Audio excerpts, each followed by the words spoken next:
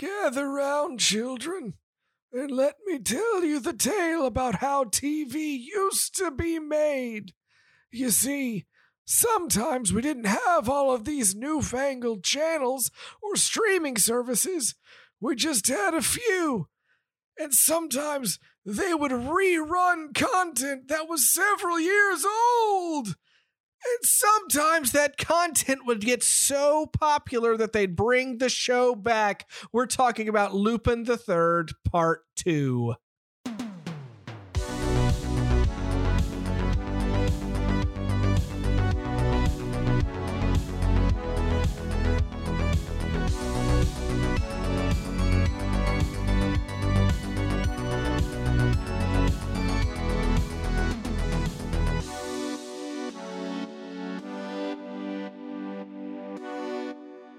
Hello, everybody, and welcome back to your new favorite show, The More You Nerd.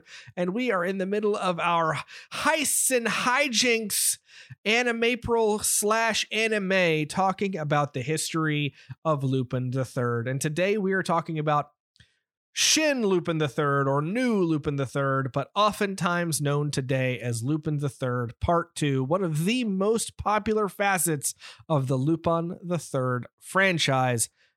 My name is Drew, and I cannot do this alone. I need my Daisuke, my Jigen. Miles, how are you? I was waiting for you to keep on going with supporting cast members.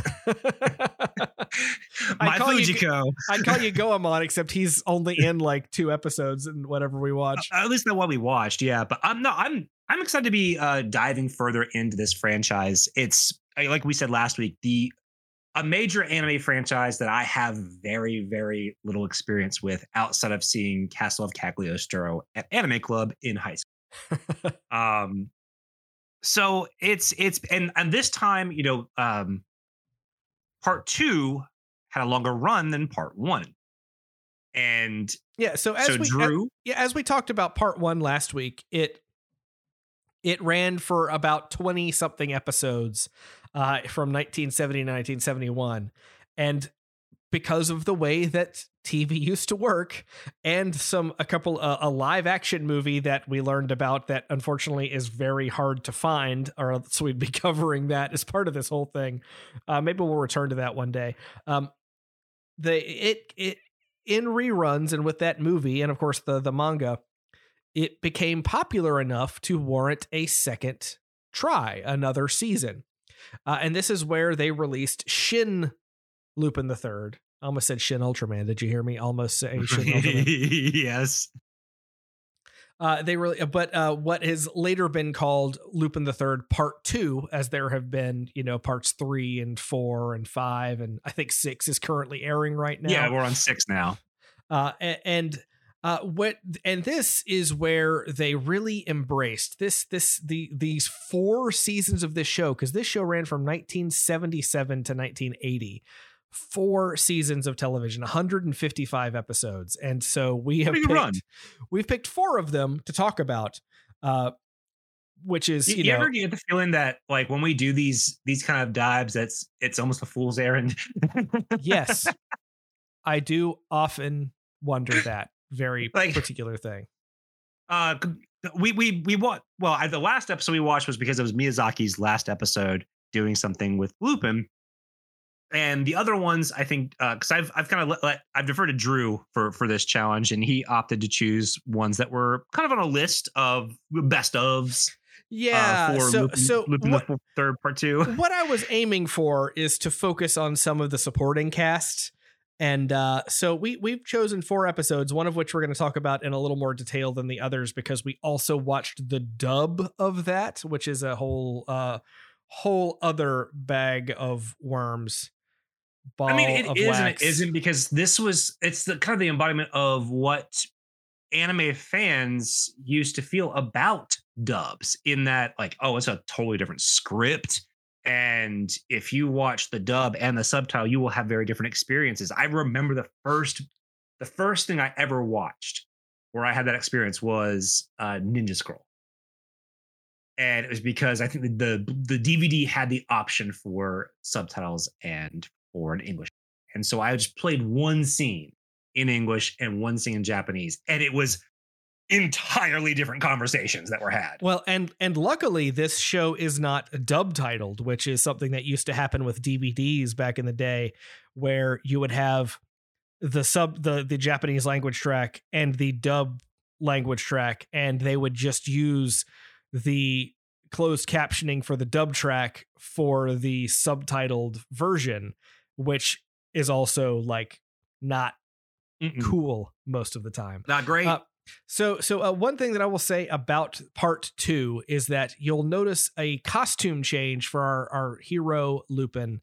He is wearing a red jacket and a different colored shirt. So these are sometimes known as the Red Jacket Adventures. But as we move forward in time, you'll see that there are movies that pop up that sometimes they'll be in the red jacket, and sometimes they'll be in the original green jacket, and sometimes they'll be in a different jacket. And this sort of helps you identify the era in which these Lupin stories take place. It's a little loosey goosey, but it's kind of there. So and in the first, go ahead. I said we picked 4 episodes to talk about. The first of which is the first episode of part 2, excuse me. The dashing entrance of Lupin III, sometimes translated as the return of Lupin III.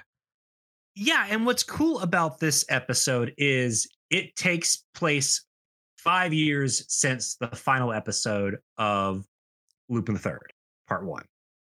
And I like having that kind of real time, like time passage here. Yeah. And it even gives like him having a different coat color, like kind of a reason, like, oh yeah, it's been 5 years. We kind of went our separate ways.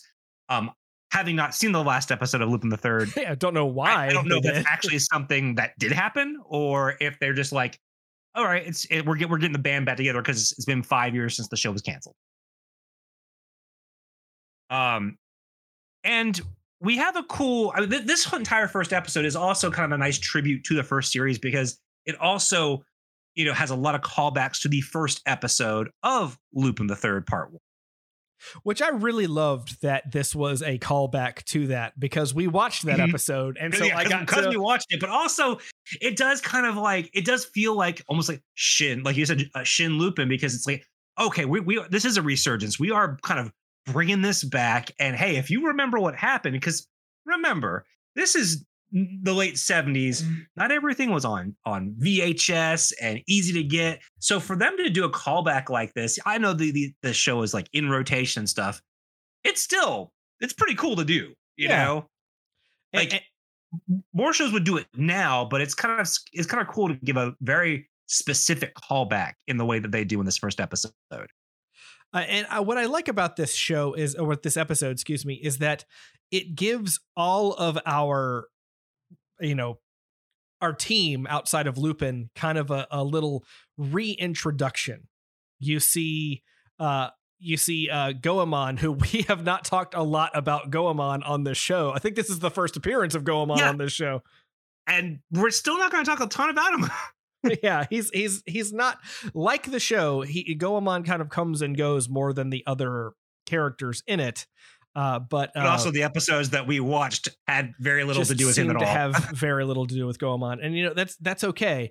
But we see Goemon, our descendant of kind of, I'm gonna describe this probably poorly as like a Japanese Robin Hood character. He's Goemon the 7th.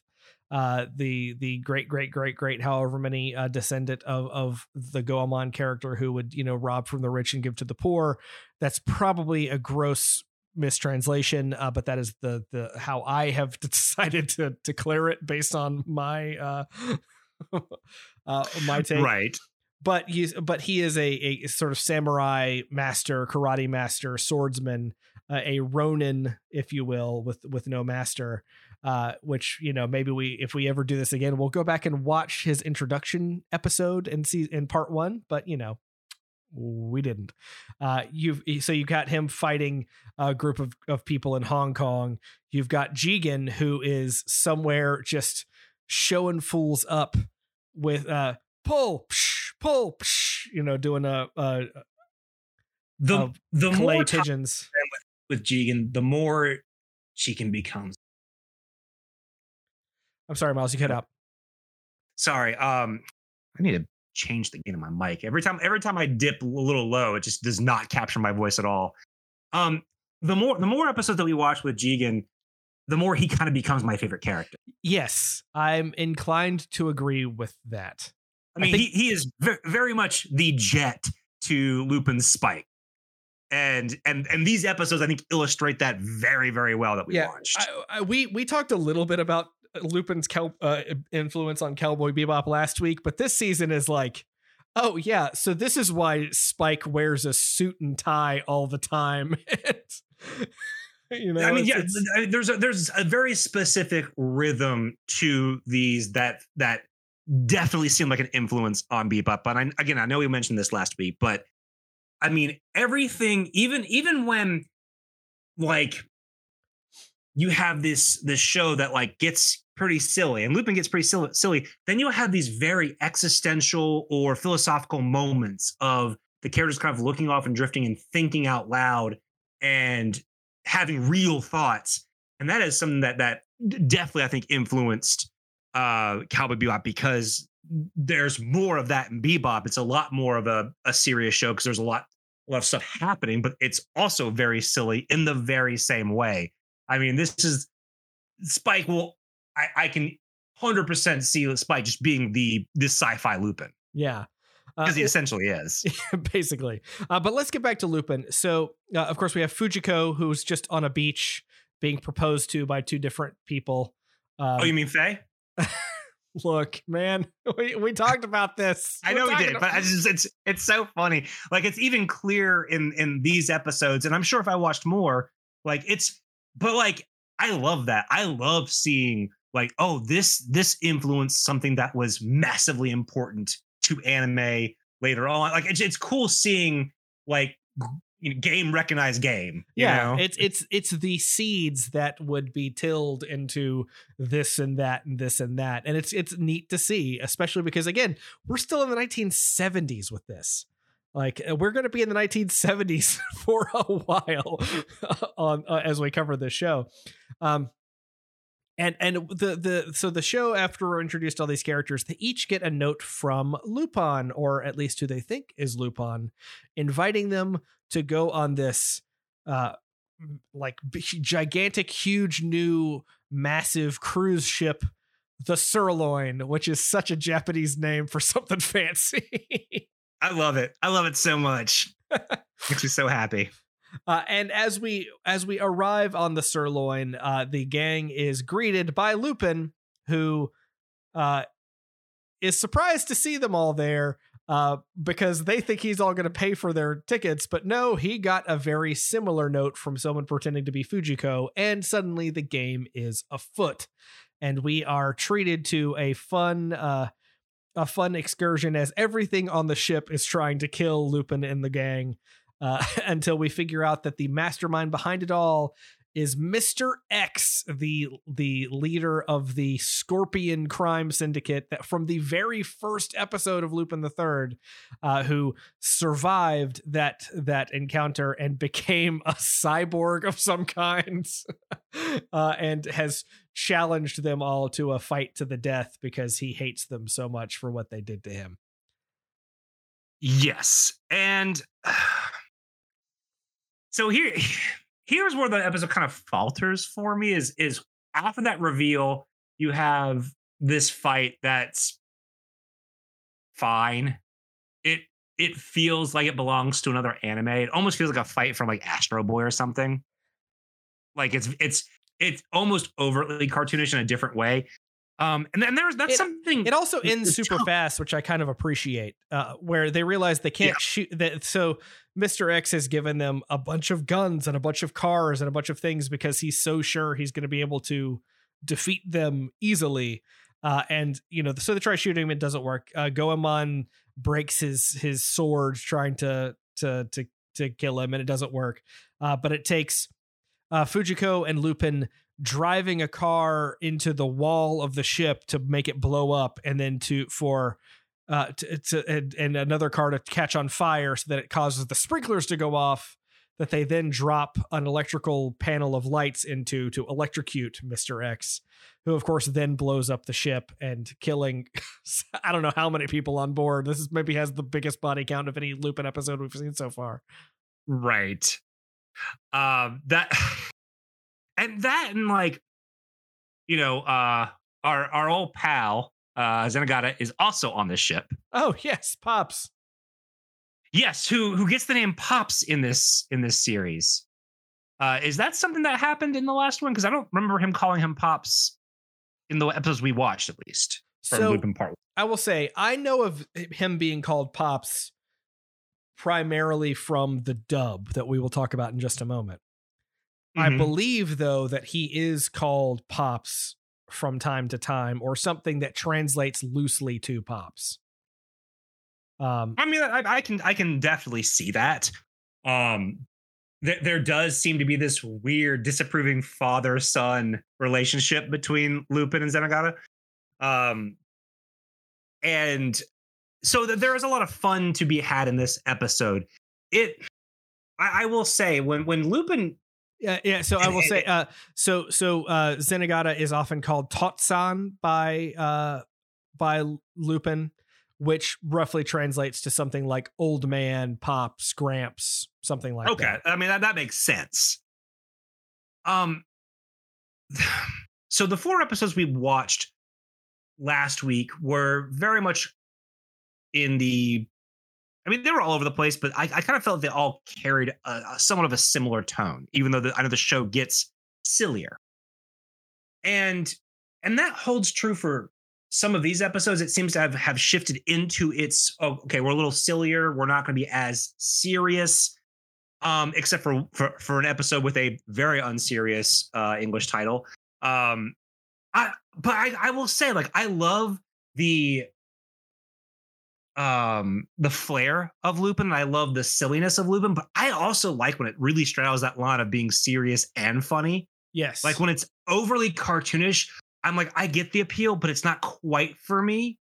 When they lean into that kind of like, oh, Lupin, monkey face. Yeah. It's not as much my thing, but I definitely see the appeal. And we certainly get some goofy stuff in what we have watched, but then we get an episode that I know we're not going to talk about yet that I think might be my favorite episode of Lupin so far. 2 of my favorite episodes of Lupin so far have been in this season. So let's take a little time out to talk about this episode and talk about how I initially encountered this show way back in the day. Yeah. So back in the early 2000s, the company Geneon, which doesn't exist anymore. Ooh, wow, that's a name I haven't heard in a while. Yeah, they got the rights to Lupin III and decided to dub it specifically for Adult Swim. And they were tasked with, making the show compatible with an Adult Swim audience. And so what they chose to do is they kept all the storylines roughly intact, but they updated the dialogue. They updated the sometimes very Japanese specific references and things like that. And they made it something that, someone of, an American in the early 2000s would recognize. A case in point, in the dub in the subtitled version, the Japanese version of the episode, when he's describing the ship, he's describing the Sirloin as just this really nice ship. The dub version, Lupin, voiced by Tony Oliver, who does a pretty good job as Lupin. I like Tony Oliver as Lupin a lot. He has been a voice actor for a long time. I believe one of the things he's got a ton of references, but the thing I know him best as is Rick Hunter from Robotech. So Rick Hunter is playing Lupin here.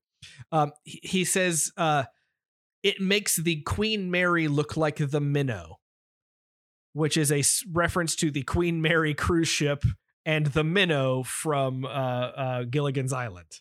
And that is not a reference that Japanese audiences in the 1970s would understand.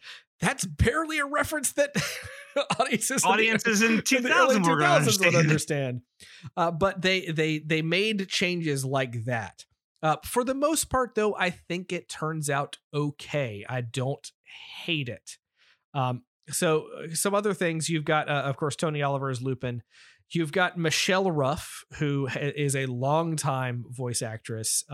She played the female lead in Red Line that we watched. She is the teacher Kawakami in Persona 5. She's got a huge, long list of credits. And she is playing Fujiko.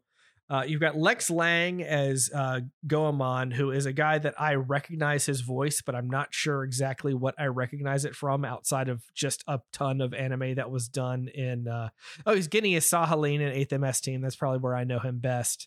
And rounding out the main cast, and this is where it gets kind of interesting, Jigen is played by Richard Epcar, who... people out there may know is the longtime voice of Bato in Ghost in the Shell dubs in the United States. What is interesting about this is that Jigen in the Japanese language cast is voiced by, and I'm going to have to look this up because I didn't call this up ahead of time. He was voiced by a man named Kiyoshi Kobayashi for decades. In fact, in 2014, I believe it was, they recast the entire cast of Lupin III except for him because his voice was too iconic. And the character of Jigen as the gunslinger was based on James Coburn, specifically James Coburn from The Magnificent Seven. Well, wouldn't you know it, Kiyoshi Kobayashi did all of James Coburn's dubbed voices in Japanese media. So you have the man who was Coburn playing the character based on Coburn for years and years and years. And when Kobayashi retired, he has unfortunately since passed away. He passed on that role of Jigen to another actor named Akio Otsuka. And Akio Otsuka is the son of Chikao Otsuka, excuse me, who was the original voice of Goemon, which is funny. But Akio Otsuka is known for, a number of characters. Of course, he became Jigen since the retirement of and unfortunately passing away of that actor. But he's played a little character named Solid Snake and Liquid Snake and Solidus Snake and Venom Snake and Naked Snake and all the snakes in Ghost in the Shell. He is Blackbeard in One Piece. He's Annabelle Gato in Mobile Suit Gundam 0083. And wouldn't you know it, he also played Bato in Ghost in the Shell, which is just a fun little circle, which thank you for taking that side trip with me, because I just love the fact that two Batos are playing Jigen in different that is pretty great. But yeah, so to get back to it, yes, they dubbed things with new references and updated references. I think some of that works very well. I think Jigen, honestly, is probably the best part of the dub. Lupin is pretty good. Fujiko, Goemon, they weirdly give a lot more like mystical Japanese, like he's with his ancestors now and stuff like that is not in the original. Like Goemon's like kind of stone cold in the Japanese version, and here he's a lot more of like, here's our mystic friend. Yeah, for some reason, it's an interesting take, and I can kind of see why they did it that way, because maybe there's something subtle about the Japanese version that, not being a native Japanese speaker, I don't get, but there's just like, it's possible. There's just a lot of like stoic mysticism stuff that you get out of Jigen in the dub that is just not there in the subtitled version. But the unfortunate side effect of this is that they also change the titles of episodes. And so, for example, episode 2, which we did not watch, episode 2 of part 2, where they steal the giant Jesus statue from Rio de Janeiro, which why did we not watch that? Why did we not watch it? Again, watching Lupin is like, I should watch all of Lupin. It was called Wads of Bills Bloom in the Rio Sunset, in the Japanese language. And in the American, it was Buns, Guns, and Fun in the Sun.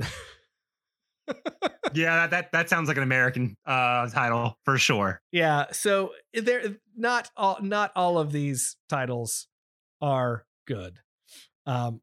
So let us move on to the second episode that we watched, which is a second season episode. Notably, the theme title changes from the first one. We got a new theme song for the first season of part 2, and now we have a new theme, an updated version of the theme song for this.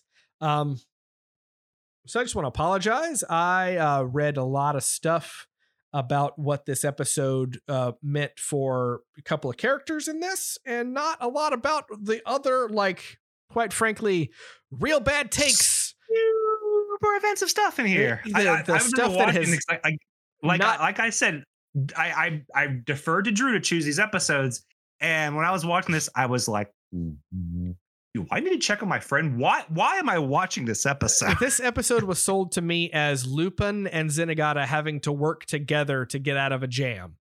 And while that is true, it also involves a lot of... technically correct. That is technically correct. The best kind of correct, if Futurama was to tell us anything. Except in this situation. What they are escaping from is a Middle Eastern revolutionary group that is, of course, translated and presented so kindly. Oh God, I feel bad for having put this upon the show, because it is pretty. It has not aged well, the references in this. Like, imagine the South Park 9/11 episode, but without any of the satire. Yeah. That's kind of what they do here. Which I know the South Park episode also has not aged well, because South Park hasn't aged well. But yeah, I mean, just to give you an idea of the kind of stuff you're dealing with in the just not even just the caricatures that you're dealing with, which again I know is part of this show, but the way it's represented is pretty rough. And you know, this is one of those things where, like, if this was part of Looney Tunes, Warner Brothers would put a big warning in front of the episode before they showed it to you, or the way that they do it for Disney and Dumbo right now for some of the depictions of different things. But yeah, it's not a good take. It doesn't age well, where they're with this foreign legion, which is trying to do a revolution in the country. At one point, Lupin and Zenigata dress in veils and hijabs and try to escape, and there's people that are trying to buy them, and it's a whole thing, gang. This episode has some funny moments, but most of it just made me uncomfortable, and I feel bad for having brought it. It's honestly, it's not that fun of an episode. Yeah, it's not. Especially considering that we have much better episodes to talk about. By the way, this episode, "The Wind is Hot in Morocco" was the Japanese title, and the English title was Morocco Horror Picture Show. So just gonna keep listing those when so bad when I can. But not to completely diss this episode. It was interesting to see Lupin and Zenigata forced to work together, because Lupin keeps wanting to escape and Zenigata does not want to, because he's a police officer and he doesn't want to be. Police officers don't escape; they don't do crimes, and et cetera, et cetera, et cetera. So yeah, but it is 1978. Let us remember that this is an episode that is older than both Miles and I. And we are old. So this is even older than old people. So just throwing that out there. Let's move on though. We're now jumping to season 3. Again, we're blowing through this show, because again, 155 episodes and we picked 4 to watch. Getting Jigen with it. No, I'm sorry. That was the American dub title. That title kills me. And it's so silly for an episode that is not silly at all. Yeah. So this episode in Japan was called The Face of Goodbye at the National Border. This is episode 58 of part 2, and it takes place in season 3. And this is one of the best things that I have seen so far in Lupin the Third. Phenomenal. And it also kind of reminds me even a little bit of the kind of Jet episodes in Bebop, where when you get to see him in his own element, especially when he's like investigating stuff from his past or having his own moments. This episode is this fun, tense Cold War thriller. It's got all the makings of a cool spy story and all the twists and turns of a feature-length film, like distilled into 24 minutes. And it's frankly one of the most impressive episodes that I've seen of Lupin. And set to the music from Swan Lake as a big part of it, which really, really, really works. So let's talk about so the way this is set up. Jigen and Lupin are in, and actually Goemon and Fujiko are also there. They are in the Soviet Union to steal a diamond called the Aurora Drop that is on the tiara of a ballerina that is performing in Swan Lake. And they successfully steal this diamond using some sort of weird magnet thing. I'm not exactly sure what they did, but they steal it, and on the way out, they are under attack by the Soviet military, Soviet police, and Jigen is injured as part of it and tells Lupin to go on, and Lupin promises that he'll come back to get him. In the meantime, though, Jigen is rescued from this process by Monica, who was the prima ballerina of the ballet that they just watched, who is trying to get out of the country.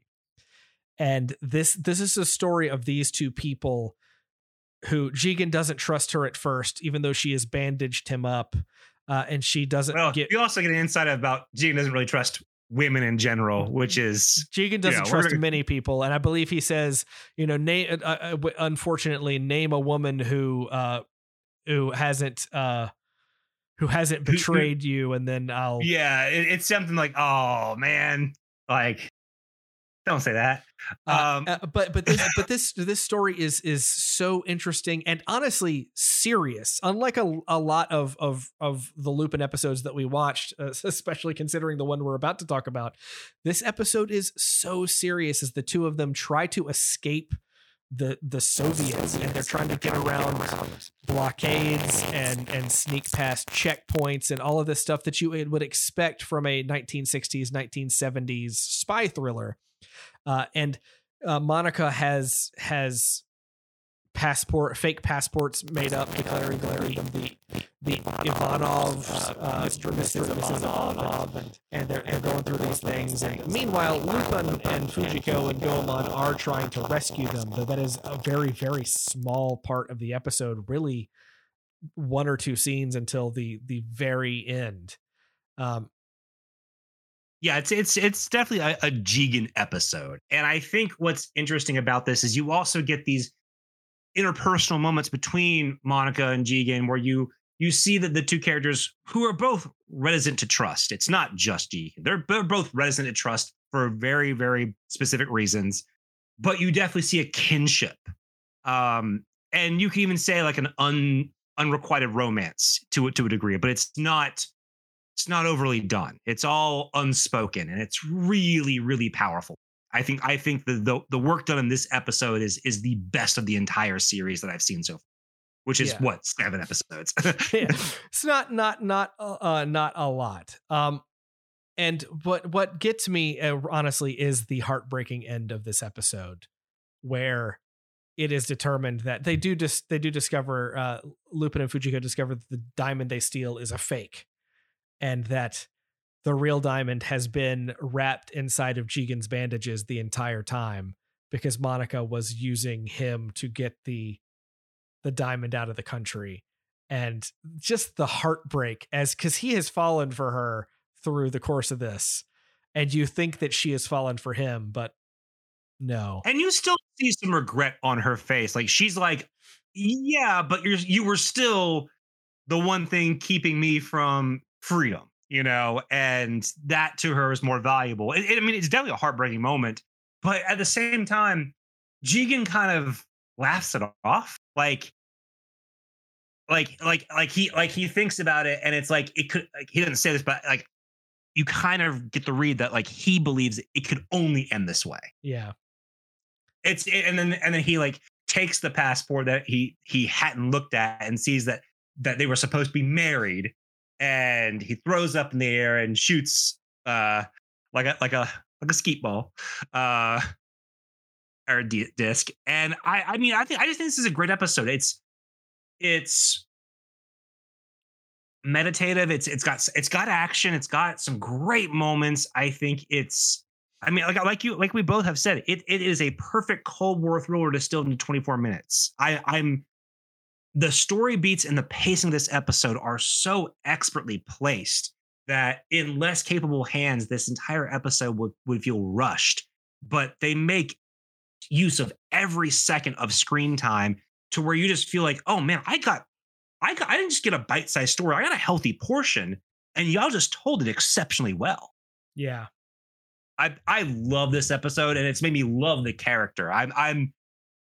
This is what I want most from Lupin, because there's still funny moments. Like Lupin's still funny, and there's still some, Lupin-esque escapades, but these great stories that like this, and there was one last week I really liked a lot as well. Like that's what I want from the show. So there is a rumor, and I have not been able to confirm this because a lot of this information is very old. The director credit for this is Yagi Ishikura. Yagi Ishikura is also conveniently a character name in an episode of an anime called Daitarn 3. Daitarn 3 was a show that was directed by Yoshiyuki Tomino. And there are people that believe that Yoshiyuki Tomino, creator of Mobile Suit Gundam, directed this episode of Lupin using this fake name. And again, I cannot confirm this. Interesting. But I could see it. Well, I can certainly see it because, boy, howdy, you want to talk about someone who's got things to say about war. And there is certainly stuff said about both sides of the Cold War in this episode. Mm-hmm. I buy it. That's pretty dope. I'd love that if that were true. I want it to be true now. And again, this would have been a couple of years before Gundam started, because we're still in 1978 when this came out. Yeah, 78. So Gundam didn't premiere for another year at this point, which is pretty interesting. Speaking of directors who leave their stamp on a project, let's talk about our final episode of what we watched for part 2, and an episode that, quite frankly, I adored. This episode, it's episode 145. It's in the 4th and final season of part 2. This is the final thing that Hayao Miyazaki directed for Lupin III, Wings of Death, Albatross.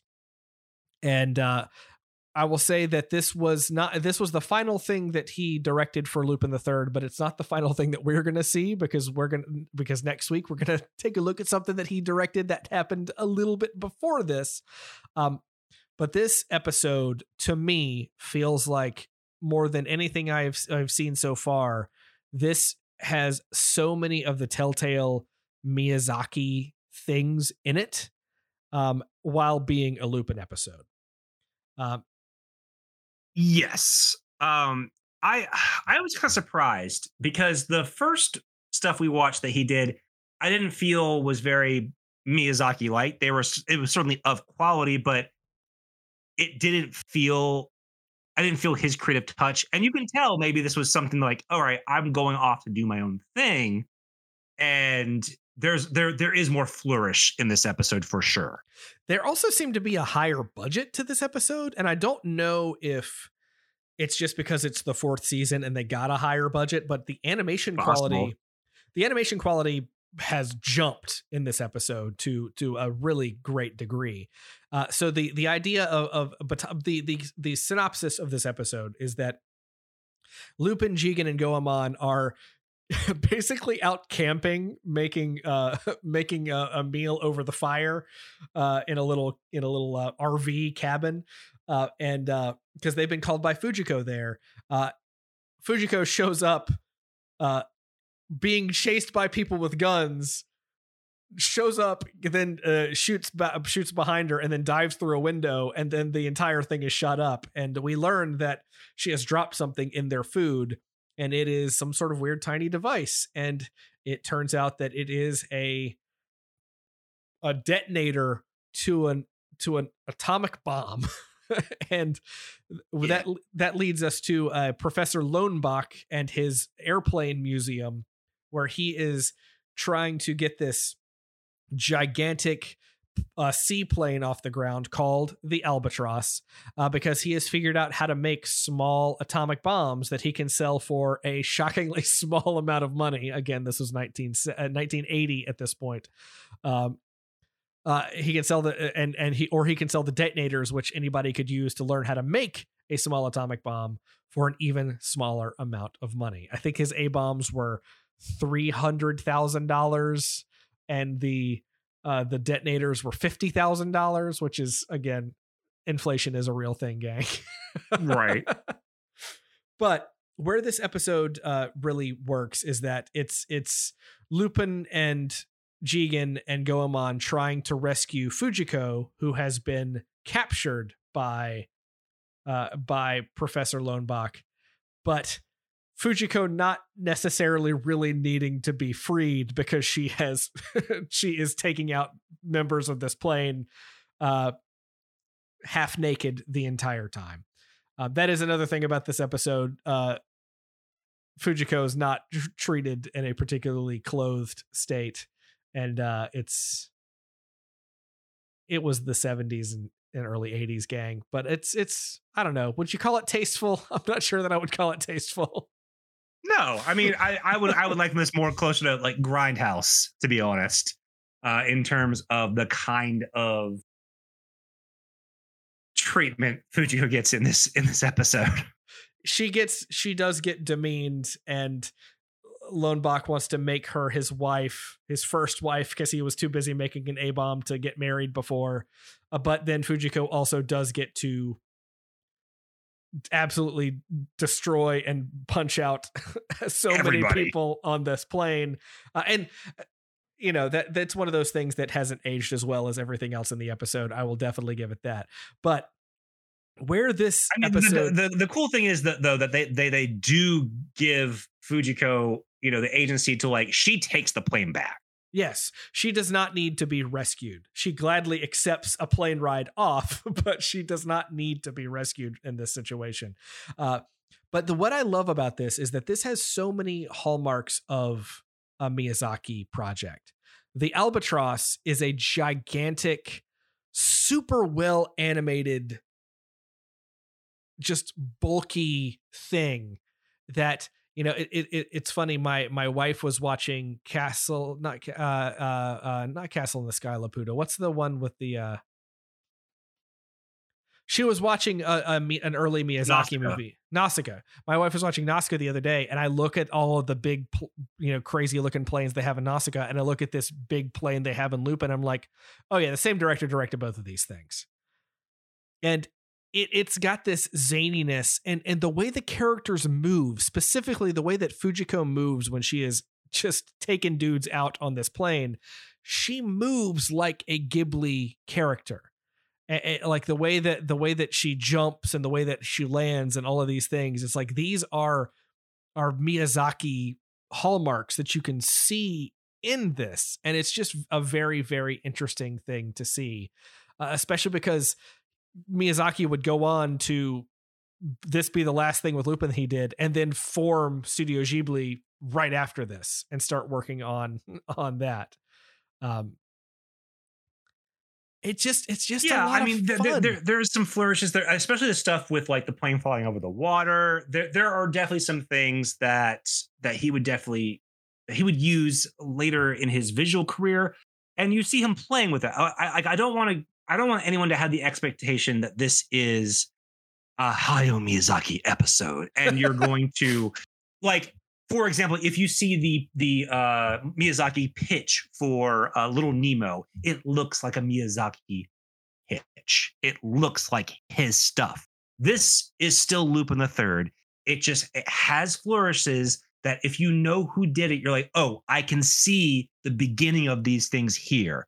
I want people to temper their expectations if they just want to go in and see like early Miyazaki works, that you are still getting an episode of Lupin. It looks and feels like an episode of Lupin.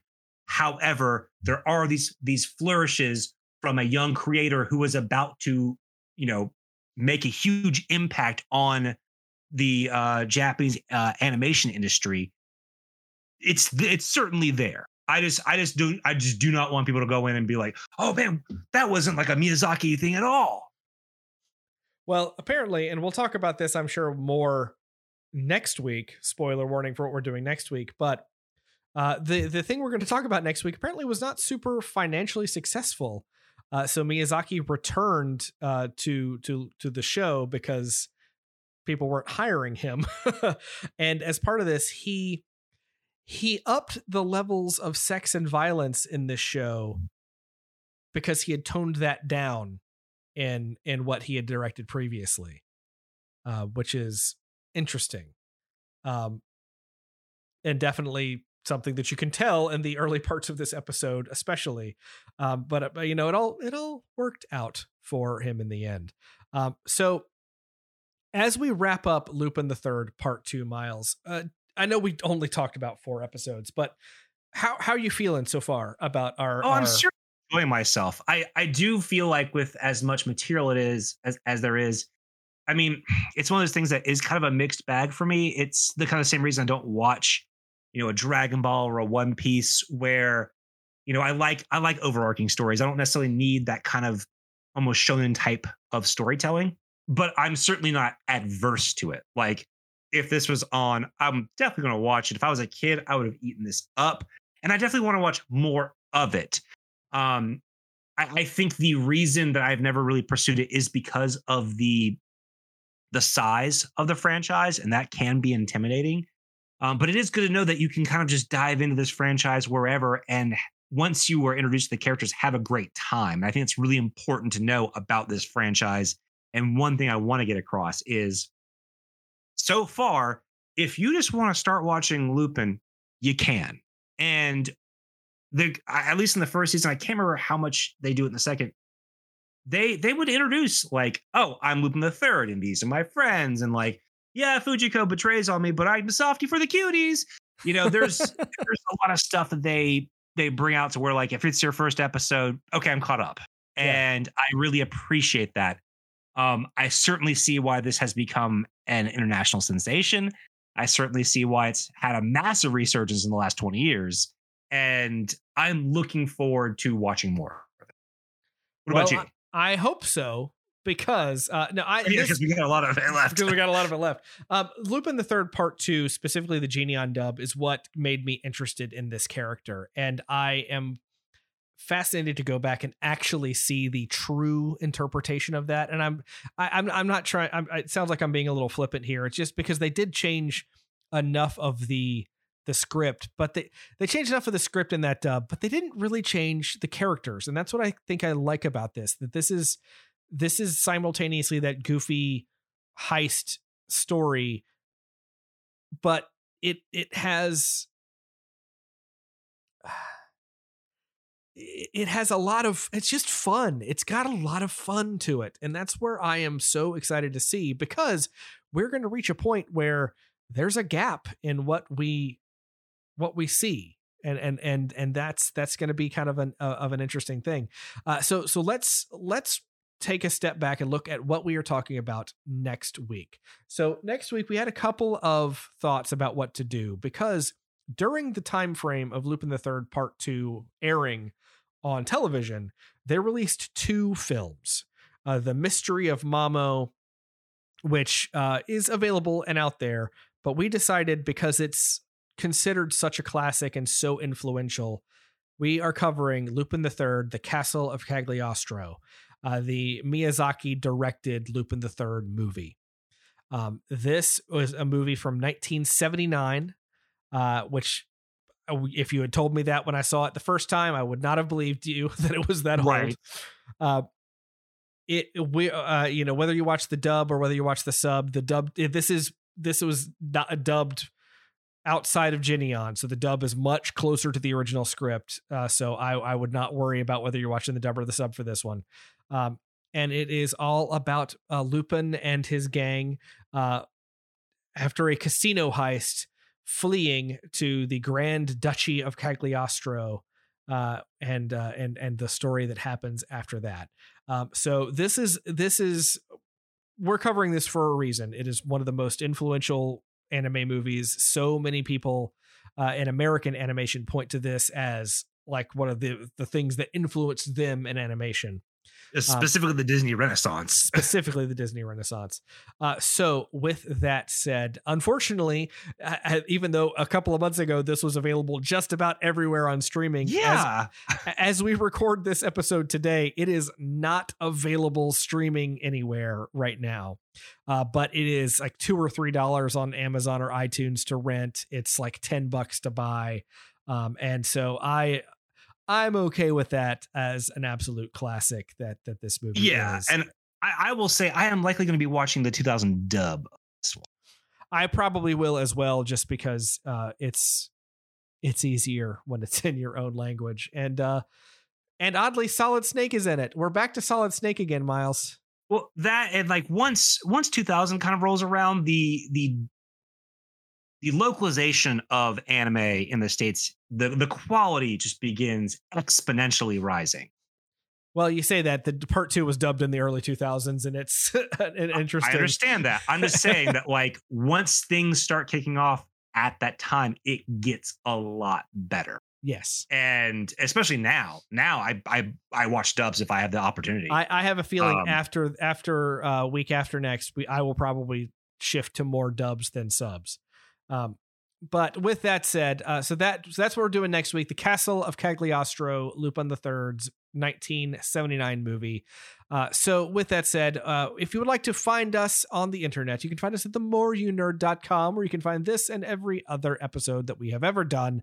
You can tweet to us at themoreyounerd and go to facebook.com/themoreyounerd. And of course, you can email us themoreyounerd@gmail.com. That's themoreyounerd@gmail.com. We got an email and I forgot to mention it, so we will try to get to round out about that and Lupin III next week. I'm sorry, Fireball, I forgot. But with that said, we are going to end this show as we always do with a rousing nerd out.